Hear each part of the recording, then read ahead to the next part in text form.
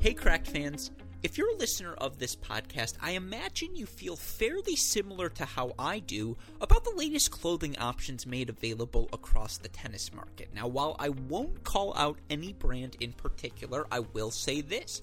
Given the exorbitant nature of the latest designs, feels like you better be pretty freaking good at tennis if you want to wear that sort of clothing on the court. Now, thankfully, we here at Cracked Racquets are now able to provide a far more suitable, far more comfortable, and I'm going to be honest, far more stylish option for all of our Cracked Racquets fans, courtesy of our friends over at Lucky Racket. Lucky Racket uses some of the best fitting and feeling tees in the world. Their shirts are combed, ring-spun heirloom cotton and tri-blend Bella and canvas. I don't even know what that means, but that sounds spectacular. So, how can you get yourself some Lucky Racket gear? It's simple. Just go to their website, luckyracket.com. That's LUCKYRACKET.com, and use our promo code CRACKED15. If you do, you'll get 15% off all of your purchases. That means 15% off the shirts, 15% off all of the incredible swag offered by our friends. Again, that's luckyracket.com.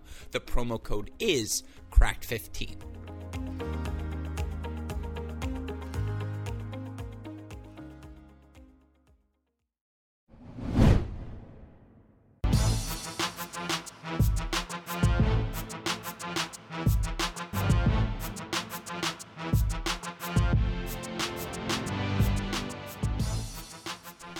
Welcome to the Mini Break, your daily podcast for the biggest storylines, results, and controversies from the tennis world. Today is Wednesday, November 3rd.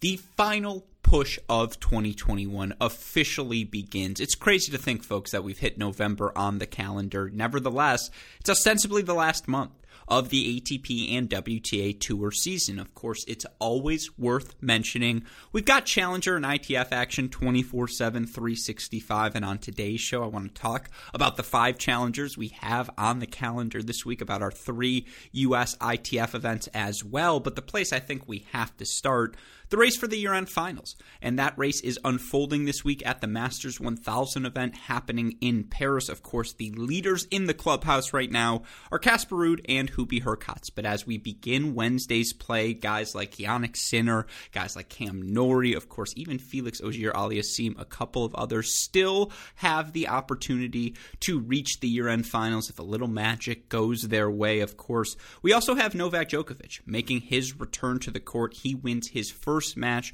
since the U.S. Open final, 3-set victory for him over Marton Fucsovics. I want to talk about why you should never read too much into a Djokovic performance this late into this season, but of course also talk about the Novak Djokovic we saw play in Paris, what our expectations should be for him both at this event and at the year-end finals. There are a couple of other performers in Paris I think we have to highlight. Grigor Dimitrov, Gael Monfils have had resurgent falls here on the ATP Tour. Both guys showing, I don't want to say their peak form, but awfully close to it. Each of them has experienced success here early in Paris as well. I want to talk about their performances, talk about what has driven them to this success they've experienced over the past few months. Of course, run through all the other results we've seen unfold thus far. As I mentioned, talk about the Challenger action, talk about the 3 U.S.-based ITFs. I may even get into a little Billie Jean King Cup at the end. Of course, to be honest, I haven't been able to watch much of that event, and I think that's a topic on itself, and I do want to discuss where Billie Jean King Cup sits in the tennis ecosystem later on this week. I got to find the right guest to do that with, because I do feel like that is a fascinating conversation. But of course, before I get into any of that, I want to remind all of you listeners that these podcasts are made possible because of the support we get from all of you, because of the support we get from our friends over on our Cracked Racquets Patreon channel, and of course, because of the support we get from our friends over at Tennis Point. If you missed yesterday's Mini Break episode, it is the first of a new series we are launching here on the Mini Break podcast. It's called Tennis Point Tuesdays, and each and every week I'm going to talk with my friend Nate Walrath over at Tennis Point about the latest and greatest products from throughout the tennis world. Also talk about all the action we see unfolding on on the tour each and every week was super exciting, super fun to get the chance to chat with Nate. He's one of us. He's one of the nerds, one of the guys locked in, week out, day out on the action unfolding across the men's and women's pro tennis world. So super excited for those podcasts moving forward. And again, the opportunity to work with our friends at Tennis Point, we always enjoy here at Cracked Racquets. We know they're the best in the business. They provide the best equipment at the lowest prices. You go to their website right now, tennis-point.com. You'll find everything you need from rackets to shoes. You use our promo code CR15 upon checkout. Not only will you let them know we sent you there, but you'll get 15% off your order, free two-day shipping on all orders exceeding $75. Best of all, a free can of Wilson Extra Duty tennis balls. Limited, or some restrictions, do apply. But again, tennis-point, symbol not the spelling, tennis-point.com. The promo code is CR15, and again, look out for Tennis Point Tuesdays each and every Tuesday here on the Mini Break podcast feed. But with all of that said, let's talk about the final push of 2021. In particular, we'll start with top seed Novak Djokovic because, again, any opportunity to see the world number one coming off of that U.S. Open performance, the fact that we even get to see him at all compete here down the home stretch of 2021, that wasn't something we were certain we were going to get to do, and certainly would have made sense, right? Just given the emotions of this season for Novak, the fact that he actually freaking pulled off winning the first 3 slams of the year, and all the pressure in the world on him heading into the Olympics, because that is the one big title he's yet to capture. And of course, he comes up a little bit short after leading Alex Zverev, by a set and a break, and then falls short in that bronze medal match as well. Falls short in the U.S. Open final to Daniil Medvedev after, again, scratching, clawing, gladiatoring his way into the final. Just the victory, again, how physical that pathway was to the final. Certainly he was drained. The gas tank was on empty by the time he reached Daniil Medvedev. Given all of those circumstances, and given the fact, what does Novak Djokovic have to prove here down the home stretch of the season? Does anyone deny that he was the best player in the world this season? He won 3 Grand Slams overall, and, again, we all love to see Djokovic compete each and every time we get to see him on court. That said, you would have understood if he wanted to shut it down and figure out whether he is going to play the 2022 Australian Open, and that is not a topic I'm going to explore on today's podcast. That is a December pod, folks, when we talk about all policies related towards vaccination heading into 2022 on both the ATP and WTA tours. Of course, will there be, a vaccine mandate for all of these events? Will the tour enforce that mandate? What would an enforcement mechanism even look like? That's its own podcast topic. I don't have time. Or I do have time, but it's just, again, with the tennis going on, that topic will hold. We'll save that for December. Of course, it is just fantastic to see Novak Djokovic back on court competing here in Paris. And look, was it the cleanest Novak Djokovic performance in his 3-set 6-2, 4-6, 6-3 victory over Marton Fucsovics? No. Absolutely not. You look for Djokovic, what's something he's done well all year long? It's, again, become more aggressive and have success on his first serve points. That trend continued in this Marton Fucsovics match. He makes 68% of his first serves, wins 77% of his first serve points. He even won 56% of his second serve points on the match. Only faced 2 break points during the course of the action and ultimately lost both of those break point chances. But again, you look for Djokovic, 18 winners against 21 unforced errors. Well, it is a slow court. It's slow indoor conditions here in Paris, and that's always the case. And you always forget that because Paris is stashed at the back of the calendar. But you could tell Djokovic hadn't played a match in a couple of months. I don't want to say he looked slow, but he was definitely a half second off in everything it was doing. It felt like there were so many times he had to, turn to the bailout slide where he's on the stretch reaching this ball in the outer third. And of course, he is still Novak Djokovic, and when he is on the full stretch, he can track down just about anything. But Fucsovics wasn't hitting the ball that big where you felt like Djokovic should feel stretched into the outer thirds of the court throughout the course of this match. And, too frequently he was, particularly in that second set. He looked a step slow and just, again, looked like the physicality of Fucsovics had gotten to him and that he just didn't have the patience or the tolerance in that moment to sustain, a full third set and just, go the distance here in this match. But then, of course, Djokovic turned it on and became Novak Djokovic once again and showed that extra bit of strength. And when he gets the break for 3-2 in the third set, unleashes a roar as he hit that stretch forehand down the line, passing shot to earn the break. And then Djokovic was back. That's all it ever takes, right? One spark for him to regain that enthusiasm, and then, he's the most gifted tennis player I've ever seen on the men's side, and just he's always able to make the spectacular happen. He's always been able to win ugly by just outgrinding his opponent, by hitting the ball, simply put, where they are not. And for Djokovic, what am I going to talk about his tactics? I thought he was hitting the forehand a little bit short today. I thought everything he was hitting came a little bit short today. And again, that's a byproduct of the rust, a byproduct of the fact that he hasn't played a match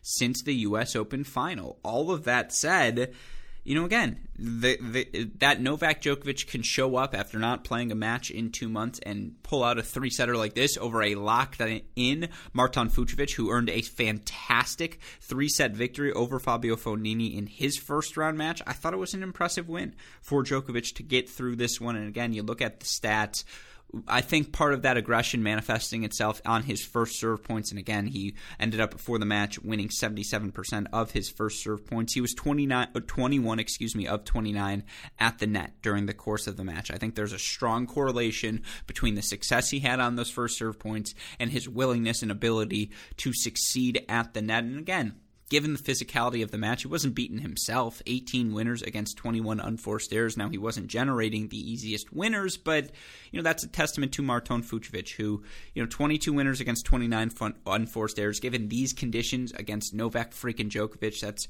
as close to as good as you can ask for if you are Fucsovics. He has success on his first serve, winning 70% of those first serve points. The difference, of course, he goes 13 of 36 on second serve points. That's a 36% win percentage. If you give Novak Djokovic a clean look on a second serve, particularly on an indoor hard court, Djokovic is going to find a way to succeed. And so ultimately, three-set victory for Djokovic to advance to the round of 16 in Paris. Novak Djokovic, I believe, by the way, the only number one seed to win the Paris Masters. I want to think since 2005. That was a stat relayed from Gil Gross, relayed from someone on Twitter. I don't remember exactly who it was, but again, that's what getting back to. Do we have any questions left to ask about Novak Djokovic? I sent out perhaps my worst tweet in history at the end of last season when he was struggling, or maybe it was at the end of 2019. It was at the end of last season, I think, when he was just, he didn't look his best in Paris. He didn't look his best in at the year-end finals, and Medvedev looked extraordinary.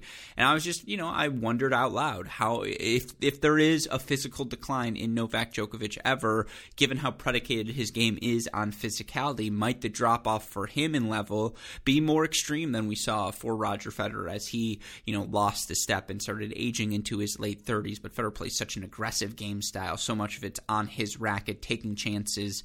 It's not the same as a Djokovic or the same as a Nadal who, want to physically wear down their opponent and are trying to play these 2.5 hour slogs when they're not playing their best tennis. That's, that's the bailout is, okay, we'll make the match a battle of physicality because Djokovic and Nadal are always going to beat everyone. I think it's still an open question, but I also think given the year we just saw from Novak Djokovic, you know what? At this point of his career where these struggles, perhaps you could have read more into them in 2012, 2013, 2014, had they happened, and they didn't happen, let's be clear, but perhaps then they would have been more valid. At this point of his career, you just realize, it's November, and Novak Djokovic hasn't played in 2 months. And Paris matters. The year-end finals matter. But they don't really matter. It's it's Grand Slam titles. That's all that's left for Novak Djokovic to accomplish. Get to Slam title number 21, surpass Rafa, surpass Federer. Of course, win an Olympic gold medal would be great as well. And I'm not saying he should measure himself solely by those tasks, but I don't think Novak Djokovic will take a loss at this point of the year and lose a ton of confidence. Is what I'm trying to say. And by the way, it's not a hot take, but I think we all would agree. I mean, it would be amazing if Djokovic loses this Fucsovics match and he just, he's unable to win another slam, and we look 5 years from now and they're interviewing him and it's probably Ben going to get the interview and say, what was the turning point? Why do you think you were unable to earn, Ben probably makes it a vaccine-related question. Ha, ha, ha, ha, ha. But, why weren't you able to capture that 21st slam? And Djokovic goes, it was a loss to Fucsovics in Paris, round of 32. It just shook me. I was never able to recover after that. We know that's not going to be the case for Novak Djokovic We know it is, again, Fucsovics pushed him. Fucsovics played well. Djokovic able to advance, competed as well as Novak Djokovic always competes. He is into the round of 16 in Paris. Well, he will be joined by a couple of other standout performers, or I suppose not joined quite yet because they were round of 64 matches, but a couple of the other standout performers of the day. Well, let's start with Gael Monfils, who may have played the match of the day on Tuesday as he earned a 4-6, 7-5, 6-3 victory over Miomir Kecmanovic. Now, listeners of this podcast will know I'm very much on the Kecmanovic bandwagon, and it is worth mentioning you look for Miomir Kecmanovic. This season has definitely been a struggle. I don't want to say a step back because that just feels a bit rude, but you look for Miomir Kecmanovic overall on the season, 174th in overall ELO. He's 15-26 now overall on the season, a little bit better than that after coming through Paris qualifying, so I want to say 17 now and 27, but look, the 22-year-old, has fallen out of the top 50, number 69 in the world. You look for his numbers here this season, hold percentage 74.1.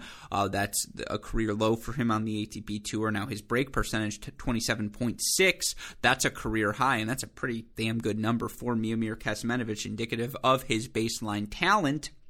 All of that is to say, the serve has been a struggle for him, but on these slow indoor hard courts against Gael Monfils, his ability to match Monfils' physicality, that was a fascinating dynamic here in this match. And, I brought up those stats for Miomir Kecmanovic because I'm still a believer in his physicality. The guy is just a machine from the baseline. It's the rigorous consistency from Kecmanovic. Forehand cross court, backhand cross, his ability, on the defense to absorb, redirect pace. It's not elite, the pace that he dishes back out, but I think there's a lot of Gilles Simon in Miomir Kecmanovic. And just, I think he's got a sneaky good craft, at the net. I think he's a comfortable volleyer who very much knows where to go and what to do, just doesn't always have the best approach shot as he works his way up to the net and thus leaves himself susceptible to passing shots. And just, again, for him, it's the difficulties with the serve and just penetrating the court on that shot. It feels like Miomir Kecmanovic is always playing defensive tennis, but when he's playing his best defensive tennis, the combination of athleticism and shot making, it made this an extraordinarily exciting matchup. But you look for Gael Monfils overall in this match, 54 winners against 33 unforced errors. Now you look for Kecmanovic, 13 winners against 14 unforced errors. Yeah, that's fairly lopsided. That speaks to the fact Kecmanovic was in overtly defensive mode, and overtly, I guess, a tough word for me to get out, but he was overtly defensive and just clearly, playing 6-7 feet behind the baseline. And look, Gael Monfils was patient. Gael Monfils is plenty fine, playing that deep behind the baseline, plenty fine hitting those 15-20 shot rallies, waiting for you to either leave a ball in the outer third that he can suddenly turn on, or leave a ball short in the court that he can attack and be aggressive with and move to the net and, again, display his shot-making abilities, display his flair, his athleticism, and Monfils was able to do that in this match. 54 winners, 33 unforced errors, 17 of 22 at the net. You look for him, 88% of his first serve points he wins, fights off 2 of the 3 break points he faced. Now, Kecmanovic only faced 4 break points in this match, and he fought off 2 of the 4 he faced. This was, again, a pick-em. In the end, though, Gael Monfils, 4-6, 7-5, 6-3. He advances, and just to quickly tell the tale of Gael Monfils here this season, you look for Gael overall here in 2021 now 17-17. From February to August was 3-10. Since the start of August, since the start of the summer hardcourt stretch, 14-7 overall. And here are some of the other numbers for Gael Monfils. Again, from February to August, he was holding serve 75.3% of the time. That number would rank 46th amongst top 50 players. From August to now, he's held 83.9% of the time. That number would rank 17th. That's significantly better. You look for him from a break percentage standpoint. He was breaking 20.1% of the time. That number good for about 37th. He's now breaking serve 25.8% of the time. That number would be good for 14th. He's a top 20 club member over the course of the past 2 months. And you look for Gael Monfils, that 83.9 hold percentage, that's above his career average by 3 full percentage points. The 25.8% break percentage, 1% higher than his career average as well. it reflects what we're seeing with our eyes for Gael Monfils over these past few months. The victories for him, certainly it's matches we think he probably should be winning. The win over Jean-Luc Megere, the win over Marcos Giron, the wins over Kevin Anderson, Lorenzo Musetti, and Miomir Kecmanovic, John Millman, Francis Tiafoe, Alex de Minaur. These are all guys coming into the season you thought Gael Monfils probably still should be beating, just given the level that he's displayed. And early in the season, he was not. That he's been able to regain that form, play some of his best tennis here down the home stretch of 2021. Again, it's not quite his peak form for Gael Monfils, but he is playing at minimum career average, if not a little bit better than his career average tennis, serving extraordinarily aggressively and hitting that ball so cleanly. And then again, being aggressive with his with his +1 ball, being willing to take those chances when he's in the outer third. It just seems locked in from a momentum standpoint as well. And just, again, he's playing in front of his Paris crowd. Gael Monfils always performs in front of the Paris crowd. The success on serve being the big driver of the success here down the home stretch of the season. But of course, he's back to being Gael Monfils. And considering Gael Monfils turned 35 at the beginning of September, that's quite the accomplishment. I may have mentioned this before. I'll say it again. If I would have told you 7 years ago, that of the Frenchmen, Gasquet, Tsonga, Simon, and Monfils, it would be Gael Monfils who would still be closest to his prime in 2021, I don't think you would have believed me. I don't think I would have believed me. But it's a testament to the work Gael Monfils has put in. And again, a fantastic performance for him against Kecmanovic. He was able to he was able to break down the wall. That is Miomir. He was able to find the aggression, comfortable moving forward. It's a good win for Monfils to advance to the round of 32. Good win for Grigor Dimitrov as well against the aforementioned Richard Gasquet, 6-1, 4-6, 6-2. You look for Dimitrov in this match. He won 72% of the first serve points, 67% of his second serve points. Was only broken one time, meanwhile, was 4-15 on his own breakpoint chances, 21 winners, 18 unforced errors. You look for Grigor Dimitrov now overall on the season.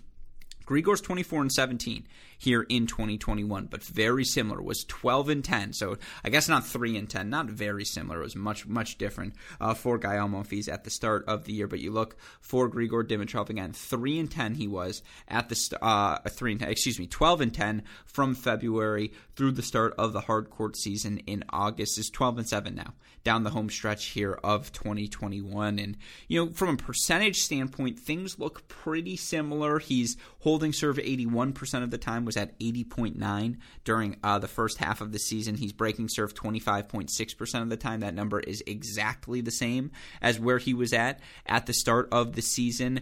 He is winning 4.2% more of his second serve points, though, and just 1% more of his total points overall in general. And there's just a confidence now to Grigor Dimitrov, and obviously his game is predicated on confidence. When you're, so reliant on athleticism, using your quickness to take the ball early and go for the aggressive shot, big down the line, work your way to the net, make your opponents uncomfortable, you need to have confidence on your side. And for Grigor, semifinals San Diego, semifinals Indian Wells, knocked out by Tsitsipas first round in Vienna, but of course that was a tightly fought 7-6, 6-4 match. Now earns a 3-set win over Richard Gasquet to set up a matchup with 2018 Paris Masters champion Karen Khachanov. I don't want to say that's a must-win match for Grigor Dimitrov because nothing in November is must-win, but that's a fascinating mark just to see where he's at because obviously, Khachanov's a guy who struggled this season. Yeah, he's not going to completely beat himself, but he's not going to take the match away from you either, and it does feel like a match Dimitrov, he wins that one. Now he's into quarterfinal or round of 16 here in Paris, and just the wins continue to accumulate for him down the home stretch. And you look for Grigor, by the way, with this success, he's reapproaching the top 30 of the ATP rankings and can put himself, give himself some comfort zone, feel guaranteed that he'll get a seed at the Australian Open. Now, he should be seeded no matter what already, but, fantastic win for Dimitrov. 3 sets over Richard Gasquet, and again, he's just been a different player here down the home stretch of 2021.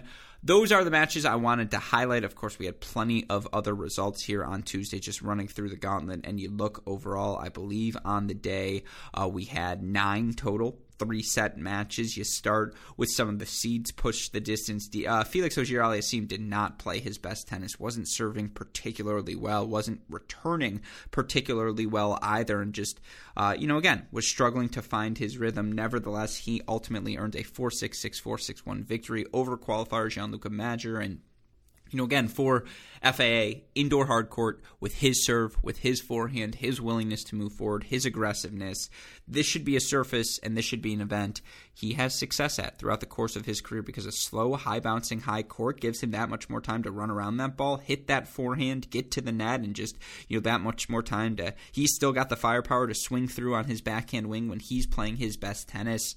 He's not playing his best tennis here down the home stretch of 2021, but of course in Paris, these conditions offer him the chance to earn that sort of result, to just build some momentum heading into next season. And then again, I suppose he's sort of still alive. There's a big gap between he and Cam Norrie, but sort of still alive if he wins Paris and everyone else loses. So FAA still in play. Good victory for Diego Schwartzman, particularly given just how much tennis he's played here down the home stretch. Schwartzman, a 3-set win over the always pesky John Millman. You also had a 3-set victory from James Duckworth, the Duck, continuing his successful home stretch, 6-4, 5-7, 7-6. He earns the victory over 14th seed Roberto Bautista Agut. Bautista Agut, by the way, your only seed knocked out on the day, as Casper Ruud, your number 6 seed, he earns a straight set victory over Sasha Bublik to also advance to the round of 16. Your 3-set battles on the day, the other ones I haven't mentioned. Taylor Fritz, building on the momentum he's built as well at Indian Wells, now here at Moscow, in St. Petersburg last week as well. He earns a 3-6, 6-2, 6-3 victory over Lorenzo Sonego to set up a matchup with Andrei Rublev.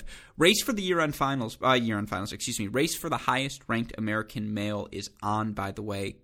Opelka, Fritz, Isner, all within 100 points of each other. Opelka earns a victory 6-3, 7-6 over Filip Krajinovic to set up a matchup with Cam Norrie in the round of 32. Again, all those guys within 100 points of each other. So, Isner's not playing. Fritz, Opelka, though, have a chance to end the season as the highest-ranked American. And Americans, by the way, 5-2 overall in the first round of 64, I should say, in Paris. The loss is coming from Mackie McDonald.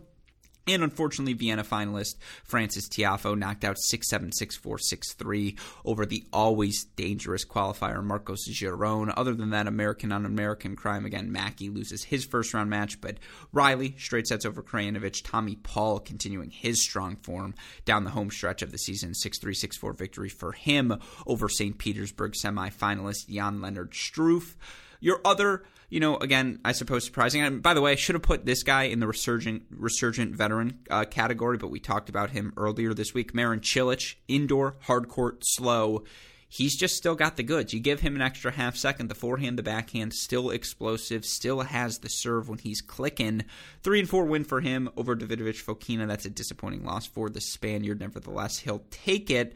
You look at the other results, another disappointment for Alex de Minaur, a big serving, always dangerous, big forehand. Alexei Popyrin gets the lucky loser, then gets a 6-love, 6-3 victory over de Minaur. By the way, you look for Alexei Popyrin right now, 58th. In the live rankings is the 22-year-old Australian. If you want a hot take in Australian tennis circles, go out there and tweet you think Alexei Popyrin has more upside than Alex de Minaur. Should I tweet that out? Will listeners of this podcast understand it's an inside joke because I'm just trying to, troll a little bit and say, does Alexei Popyrin have more upside than Alex de Minaur? I mean, is it a legitimate question? His serve, his forehand, their weapons, they belong. We'll definitely ask if it's who's had the better season. I think that's an interesting question, but again, we'll hold that for later. You look in the points race, by the way. Again, Popyrin. Let's see. How many points has Popyrin accumulated? He's 49th in the points race. You look for de Minaur. He is currently 30th. Yeah, I mean, it's probably de Minaur, but hey, both guys 22 years old. Who knows? Let's stir the pot. Let's see what we can get. But again, that was a surprising result. Good win for Khachanov, 4-5 over Mikhail Ymer. Good win for Carlos Alcaraz. He escapes 6-7, 7-6, 6-5 over Pierre-Yves Herbert. Of course, Herbert, the serve and volley, just continue to put so much pressure on Alcaraz and absorb that top spin, that inside-out forehand, and would go flat down the line. Just again, did as much as he could to make the match on Herbert's racket to put the pressure on Carlos Alcaraz, but Alcaraz found the goods in the outer thirds of the court. He was too good at tennis, too good at the passing shots, the fundamentals, putting pressure on Herbert. He ultimately advances to set up a blockbuster matchup on Wednesday with Jannik Sinner. Carlos Alcaraz now, I think 22nd in the points race right now, currently all the way up to 34th in the live rankings. He's going to be freaking seated at the Australian Open. Just remarkable stuff for the 18-year-old Spaniard. But that's where things sit right now at the event over in Paris. Of course, you look at some of the matchups we have here on Wednesday. We'll get the always dangerous Hugo Gaston making a final push for the year-end finals. He's taking on Carreno Busta. That match could get interesting, folks. You've also got Korda, I believe, taking on Cilic, Ivashka, Medvedev, Alcaraz, Sinner, Alex Zverev, your Vienna champion, going to make his tournament debut against the Dusan Lajovic. You've got Dimitrov versus Khachanov. I believe some Schwartzman-Giron action. Ruud versus Bublik. Hurkacz versus Tommy Paul. Koepfer FAA. Duckworth, Musetti, Popyrin, Tsitsipas. Fritz Rublev, can't believe I haven't mentioned that. Nori Opelka, all the way across the board. It's a good day of action over in Paris. And for those of you curious where things stand from a tennis abstract standpoint as of right now, I believe you look at the percentages. Novak Djokovic, 58.8% favorite to win the event. That feels a little strong, right? Just considering, I don't know, Alex Zverev, the success he's had of late, he's at 20%. Daniil Medvedev, 20.3%. Interesting. Oh, excuse me. That's because I read the number wrong. 35.2% favorite is Novak Djokovic. That's apology. That's on me. Leave it in, Westhoff. Hey, great shot. You could hear the hesitation in my voice. I was like, there is no way he's a 50% favorite in a tournament where Zverev and Medvedev are both still alive. And in fact, he's not. 35.2% favorite to win the event. Again, Medvedev, 20.3%. Alex Zverev, 20% chance. Those of you curious, Jannik Sinner, 59% favorite to Carlos Alcaraz is 41%. That match dangerously close. So that should be an exciting one here on Wednesday. And of course, we will recap that match certainly on tomorrow's show. But that's where the action stands over in Paris. Let's move on now to the action happening at the ATP Challenger level. And in particular, let's start with a favorite event of mine, Charlottesville Challenger underway. Arguably, I talked about the 5-2 success for Americans in the round of 64 in Paris. I could argue Charlottesville is the event to watch if you're a fan of American men's tennis. You look up and down the board at the players competing, in particular the results we saw yesterday. It continues to be the fall of Kozlov. Is Kozlov back? Is a recurring theme here on this show. He earns a 7-5, 6-2 victory over number 7 seed Bjorn Fratangelo, and I'm telling you, go watch livestream.com/ATP. The main man himself, Mike Cation, back on the call. I think he noticed it as well, or at least, again, I don't want to speak for him. I will speak for myself. Go look for yourself. The Kozlov serve is just better right now. And for Stefan Kozlov, baseline games, forehand, backhand, slice, volleys, feel around the court. That's never been a struggle for him. And anticipation skills as well. It's never been an issue for Stefan Kozlov.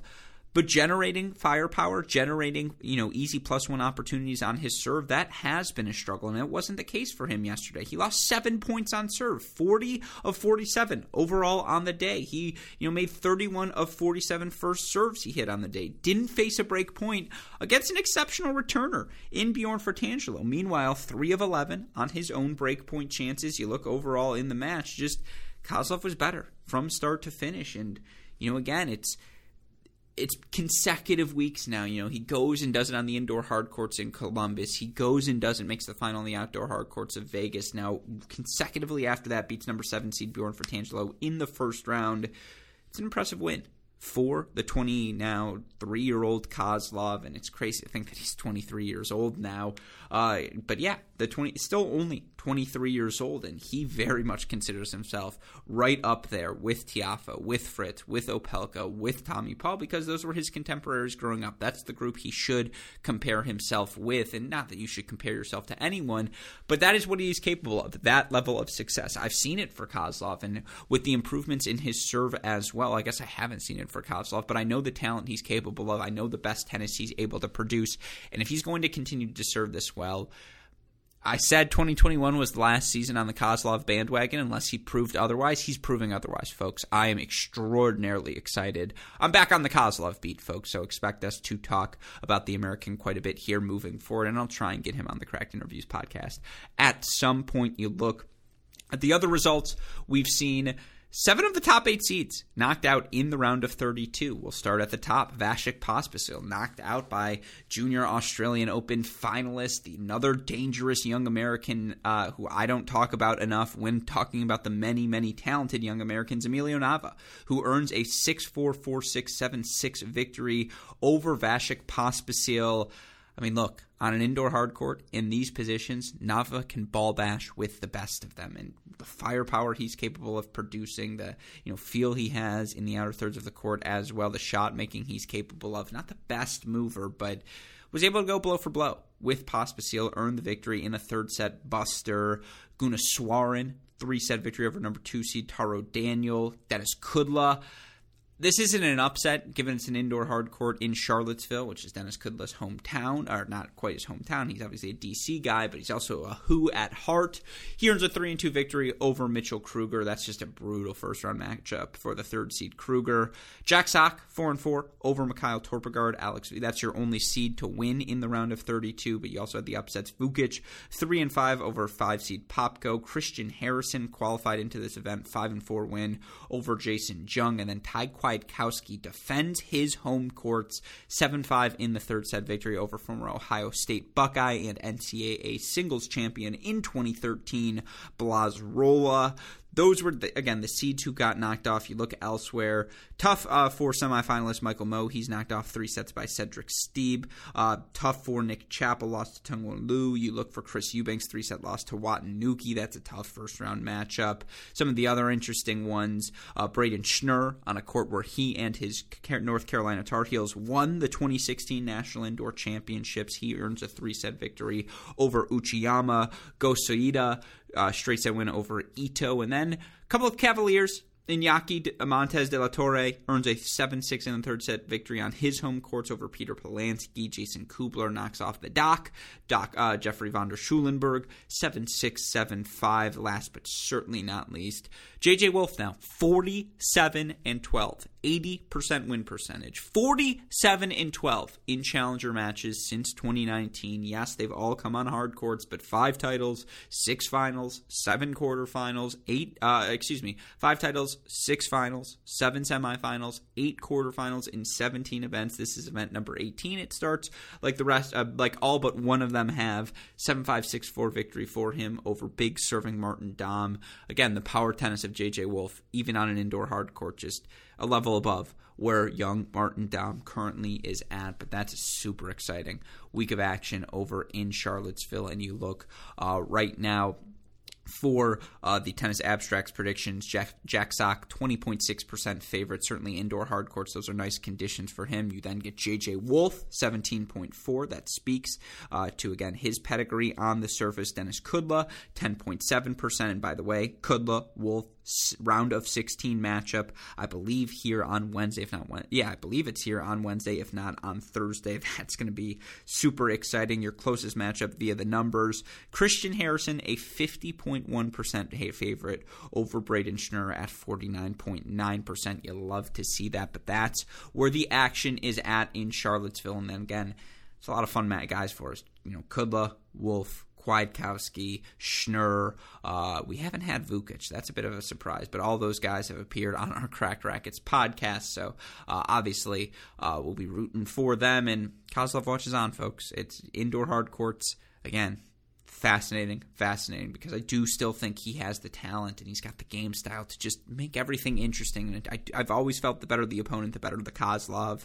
But it's that, sometimes the worse the opponent, the worse the Kozlov as well. That standard deviation for him getting better and better, and just, again, that floor for him, match in, match out. If he's going to be able to generate opportunities for himself like this on the serve, I'm back in, as you listeners can tell. But that's just one of 5 challengers we have on the weekend. Of course, Damian Kust, Jakob Bobro talked about many of them at the start of the week on the Great Shot podcast. But we'll start with the action over in Tenerife.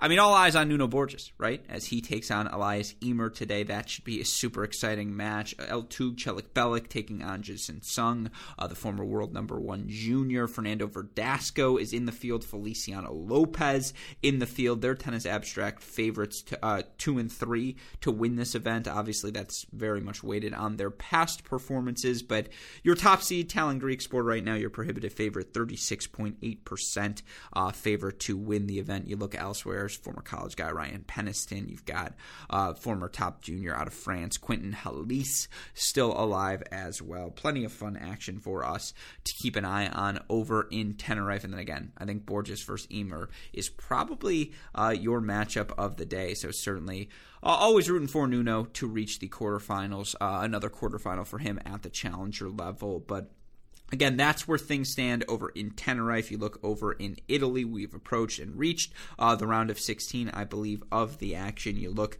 at the players still alive in the field. Should have some exciting round of 16 battles. I believe Alex Molcan going to take on Nurman Fatih, but Molcan, your top seed here this week. You've got Zdenek Kolar, always dangerous in a clay court challenger event, taking on Chris O'Connell. Holger Rune, your number 3 seed in action here this week. I believe he'll take on Haransky in the round of 16. Lechechka taking on Zumher. Brody Marchenko. Ickel versus Elbot. Donskoy, Novak. That's a fun field, and certainly your favorites right now, according to Tennis Abstract. Denis Novak, 17.7%. Then you got Holger Rune, 13%. But the favorite is actually Chris O'Connell, 19.1%. That's interesting, folks. I'm surprised not more love for Zdenek Kolar. I guess that's a lot of love for Chris O'Connell. You look at Eckental over in Germany. They're playing once again on the indoor carpets.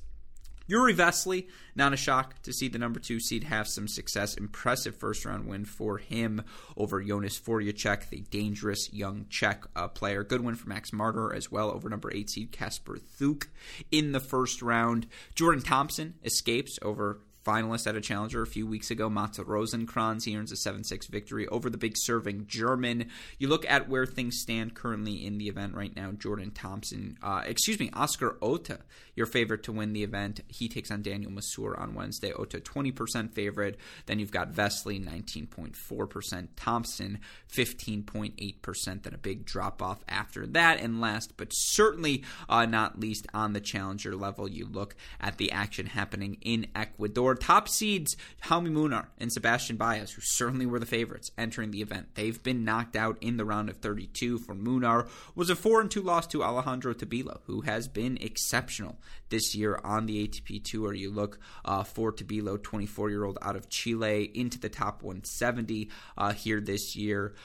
You look for him overall in 2021, 30-28. I suppose that's not exceptional, but you look for him on clay courts in particular, 18-14. He's tried to play a bunch for him in challenger level clay court events. He's made quarterfinals, semifinals, quarterfinals at a couple of them as well. And of course for Tabilo, again, that's a really nice victory over Jaume Munar, who does not lose very frequently anymore at the challenger level. Of course for Nicolas Kicker, former, I don't want to say top 100, but former top-ranked, top 200 certainly player in the world. That's a good win for him. 3 sets over Sebastian Baez. Now, Baez has played a ton of tennis of late, but it's a good win for Kicker. Good win for Francisco Cerundolo. 3 sets over Vit Kupriva. Good win for Tego Sepith-Wild. 3 sets over Colorini. Echeverry escapes with a 3-set win over Queiroz. Nicolas Alvarez escapes 3-set win over Diego Tarante.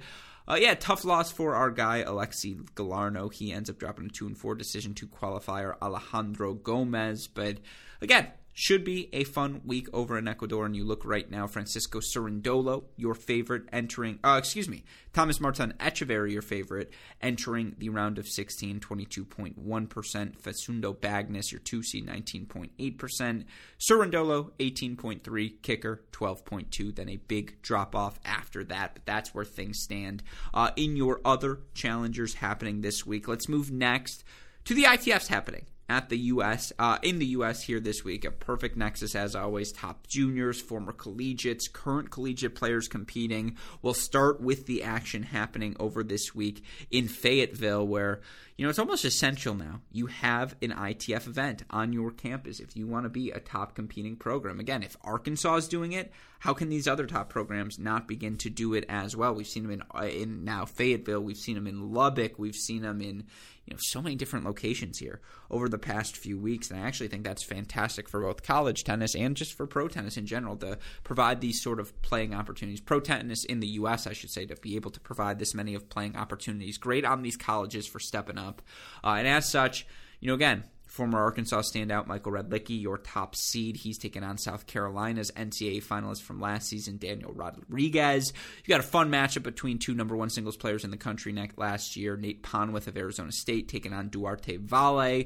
We already saw a straight set win from Baylor number one, Adrian Boitan over All-Day Ezekiel Clark. You've got former UCLA number one and Futures winner a few weeks ago, Keegan Smith, taking on Francisco Roca.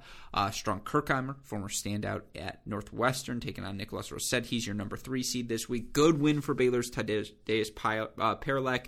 He ends the run of Juncheng Sheng, number 1 junior in the world, 7-5, 4-1 before Sheng, forced to retire. Of course, Sheng has played so much tennis of late. Nevertheless, that's a good win for Paralek. And speaking of the Baylor Bears, Mizuchi, now a Baylor Bear, taking on Arkansas's Alexandra Rico. You've got former Florida standout Alfredo Perez, your number 7 seed here in this event. Liam Draxel, number 1 player in the country, your number 6 seed. He's taken on a former I forget which North Carolina school it was, not Chapel Hill, but one of the other ones, in Henry Patton. KP Panu, my guy, former standout at the D2 level. He's in action here this week. You've got Baylor's Mateus Soto. A lot of Baylor love here in Fayetteville, taking on Bruno Kuzuhara. You've also got Charlie Broom taking on Monte Speck.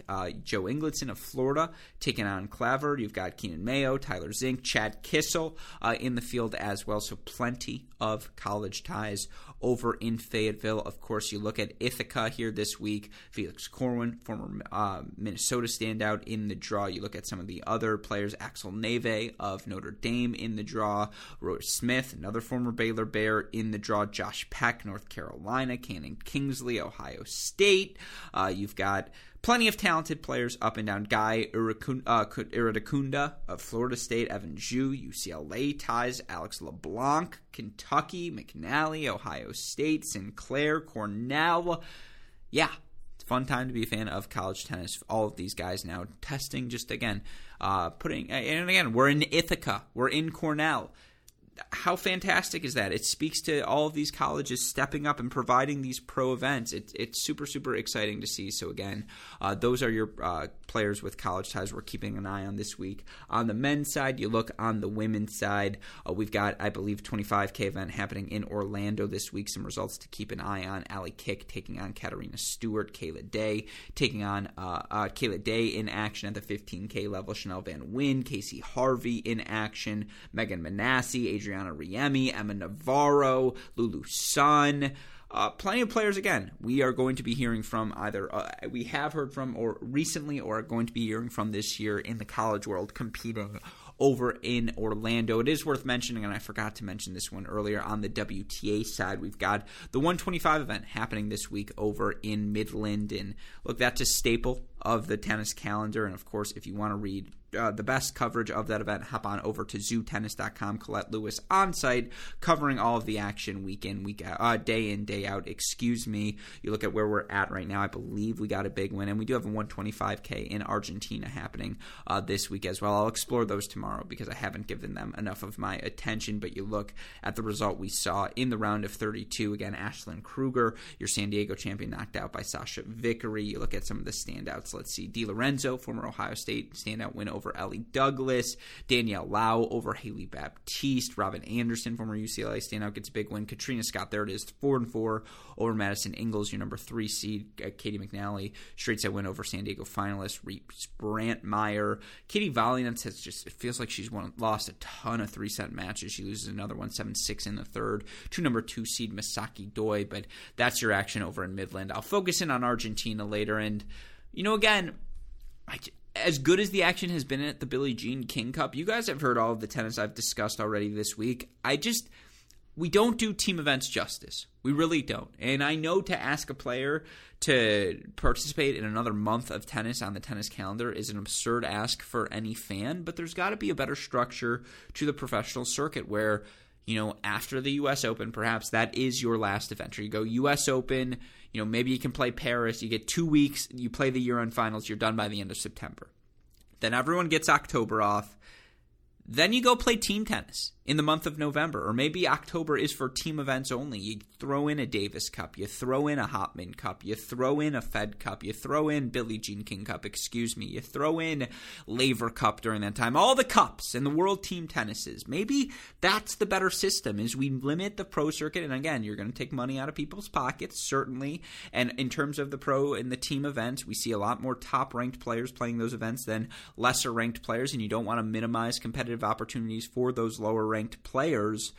But there's just got to be a better way to highlight Billie Jean King Cup, which of course is on First Ball the Last over with our friends at Tennis Channel, and I'm not want to diminish their coverage. I'm simply saying there are still relevant pro events happening, events that require our attention here, and given the exhibition nature of Billie Jean King Cup, when I'm making my order of operations, and of course we've got our Cracked Racquets broadcast of the ITA National Fall Championships this weekend, so I've got to prep for that as well. I just don't have time in me right now to prioritize the Billie Jean King Cup, and maybe that says something about me. And if you disagree with me, you think it's perfectly placed in the schedule, you have no issue with the current format, let me know why. Tell me why you support this, because again, given some of the matchups we've gotten to see, the battle between the Czech Republic and Germany, the Krejcikova-Kerber battle, I just feel like that match, because I know Kerber, I think, ended up winning it in 3 sets, that match deserved more prominence. And, the fact that Slovakia beat the USA yesterday, I feel like that storyline deserves more prominence. And, again, perhaps if this was more ideally placed, you'd see players like Muguruza and Barty and Sabalenka and, all the top-ranked players in the world playing it, because there would just be a space in their schedule to allow them to do so. And just unfortunately, plenty of the top ones are playing it. And I'm not trying to diminish the Billie Jean King Cup, because it still has been that exciting. And I'm always a fan of team tennis.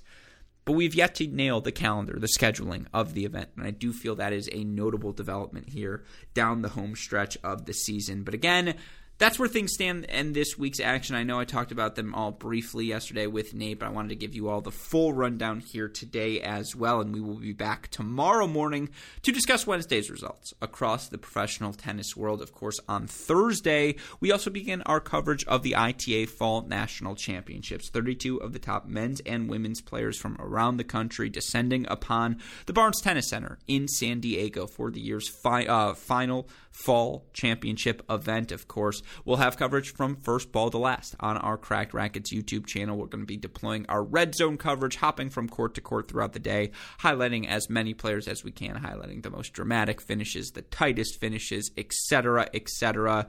You don't want to miss out on any of that action. Again, you can follow it all on our Cracked Racquets YouTube channel. Trying to sneak in a preview podcast here on Wednesday night. If I'm able to do so, you'll be able to listen to that over on the Great Shot podcast feed, where, of course, we had a bunch of other fun podcasts here this week. If you go check out our Challenger recap episodes with Damien Kust and Jakob Bobro, you can hear those each and every Monday as they break down all of the Challenger action. Of course, I also had the opportunity to speak with David Kane earlier this week to talk all things Kontaveit and WTA development. You can hear that here on this mini break podcast feed. We have a ton of fun content down the pipeline as well. College Contender Series on the horizon, interviews with countless Power 5 coaches on the horizon as well. You don't want to miss any of that action. So be sure you like, rate, subscribe, review to this show, the Great Shot Podcast, Cracked Interviews Podcast, and you don't miss out on anything on our website, crackedrackets.com.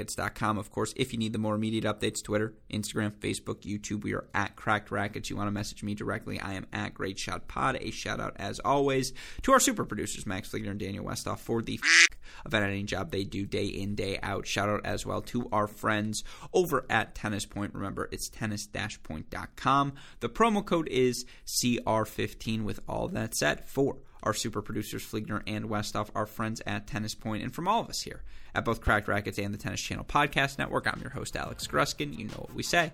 That's the break, and we'll talk to you all tomorrow. Thanks, everyone.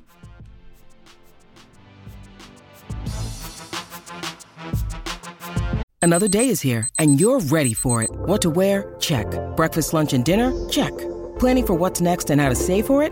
That's where Bank of America can help.